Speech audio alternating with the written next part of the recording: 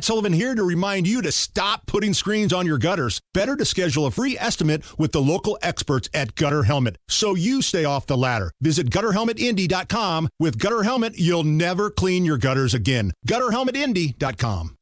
Hammer and Nigel presents It depends upon what the meaning of the word is. Is this anything? All right, let's rock and roll. Hammer, how do we play Is This Anything? I will run some stories by you.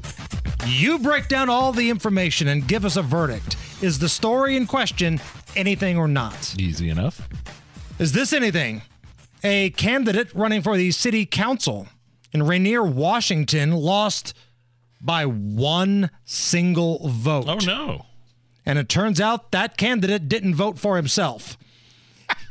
Here is Damian Green talking about why he refused to vote for himself, and Ryan Roth getting the confirmation after the recount that he had officially won the spot on the city council. I didn't feel comfortable voting for myself. I thought it was kind of narcissistic, so I didn't. We have no changes to the results. Nice. It looks like Mr. Roth unofficially is leading, and so it become official this afternoon at 4 o'clock during our canvassing board meeting. Awesome. He didn't want to be narcissistic. I mean, I got news for you. You want to be a politician. You want to be on the city council. You're a narcissist by definition. Right. And you're doing politics wrong, dude. That's not the way it works. You're not narcissistic if you vote for yourself. You think Donald Trump went in the voting booth and voted for Hillary Clinton in 2016? This guy's pretty dumb. He didn't leave it blank, I promise you that. So, I mean, you tell me. I mean, you know the way it works. You're supposed to go in there. If you're running for office of any kind, you're allowed to vote for yourself. And what message does that send to the people who voted for you? Right. If you're not even going to vote for yourself, if you're not confident enough to vote for yourself, why should we put you on the city council? Maybe the fine people of Rainier, Washington dodged a bullet with this loser. Is this anything? A woman took to social media to explain that she is dumping her boyfriend because he refused to get her toilet paper when she was using the can and ran out. Here is Jess talking about the incident. I'm breaking up with the guy I'm dating because of what he did to me while I was on the toilet the other day. And I'm not joking. Like, I'm being so serious right now. So I'm at his house. There's no toilet paper. I'm like, damn. Hey, babe, could you please grab me some toilet paper? He said, no. I already told you that bathroom's out of toilet paper. Sorry. I think I need more context because this guy may have dodged a bullet. If I'm dating someone and it's a new relationship and she's in my bathroom blowing it up, okay, you know. But what if you didn't have any TP in there, though? Like he warned her. He warned her. He's like, yeah, there's no toilet paper in there. Well, who has a bathroom with no toilet paper and you have somebody come over to the house? That's a woman.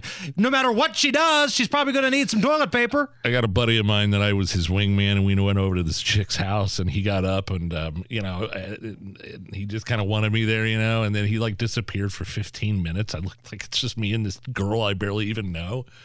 And he goes, dude, she's out of toilet paper. He's texting me, right? And so I go, okay, do you want me to ask her where the toilet paper is? No. And then this is all like happening in real time. This is in real time, yes. He ended up using one of her feminine napkins. Okay. Problem solver. Very resourceful. Some MacGyver pooper. That's what he is. He's a MacGyver pooper. That is a true story that I will never forget. And needless to say, that relationship didn't really go anywhere. So what did you do for those 15 minutes while he's in there trying to figure out what's going on? I think we were watching in like a night Colts game or something like that. So I was maybe just trying to make small talk. And then after about 10 minutes, I realized kind of what was going on. And then I looked at my phone, and that's when I got the text. Did you tell her at any point? No, he told me not to on the text. No, I know, but you're kind of an a-hole. So I figured, hey, listen, I'm not supposed to say anything, but he's in there dropping bombs and there's no toilet paper. What do you suggest? What if she said, I got some maxi pads under the sink. Just try those. It's fine. Hey, better than nothing, man. Better than nothing. Is this anything? A YouTuber who purposely crashed a plane in California to get clicks on his video is now getting prison time. Good. Trevor Jacob has been sentenced to 6 months in federal prison for obstructing a federal probe. Now, here is a clip from the video of his crash. He bailed out with a parachute and let the plane crash over an unpopulated area. Oh my gosh. Get me out of this. I guess I should probably document what's going on. I cut my finger pretty bad, got my elbow. I'm just so happy to be alive. And so he pretended like the plane crashed when in reality he did it on purpose. Right. And He jumped knew out he with was going to crash the plane. Have fun in prison. 6 months in federal, pound me in the bleep prison. Right. YouTubers wanting attention and clicks and likes. Talk about narcissistic. Oh, my dear Lord. And I forget about, he did crash the plane over unpopulated terrain. You don't know, there could have been another plane in the sky. There could have been somebody hunting in this field that he crashed in. You put your life in danger, you put other lives in danger, dude, just for a little bit of attention on YouTube because you're a quote-unquote YouTuber. Shut up. You crashed a plane for YouTube clicks. What the hell is wrong with you? Is this anything? A Georgia man is claiming that his smartwatch saved his life when he fell during a hike.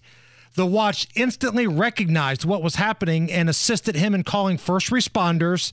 Here he is telling his story, which began when his dogs got startled. They got spooked, knocked me down, and then dragged me off the trail. I realized I couldn't move and I couldn't get up, and I was in a lot of pain. I couldn't even get to the phone because my phone was in my pocket, which I was laying on. Once the call was made into 911, they stayed on with me until emergency services showed up.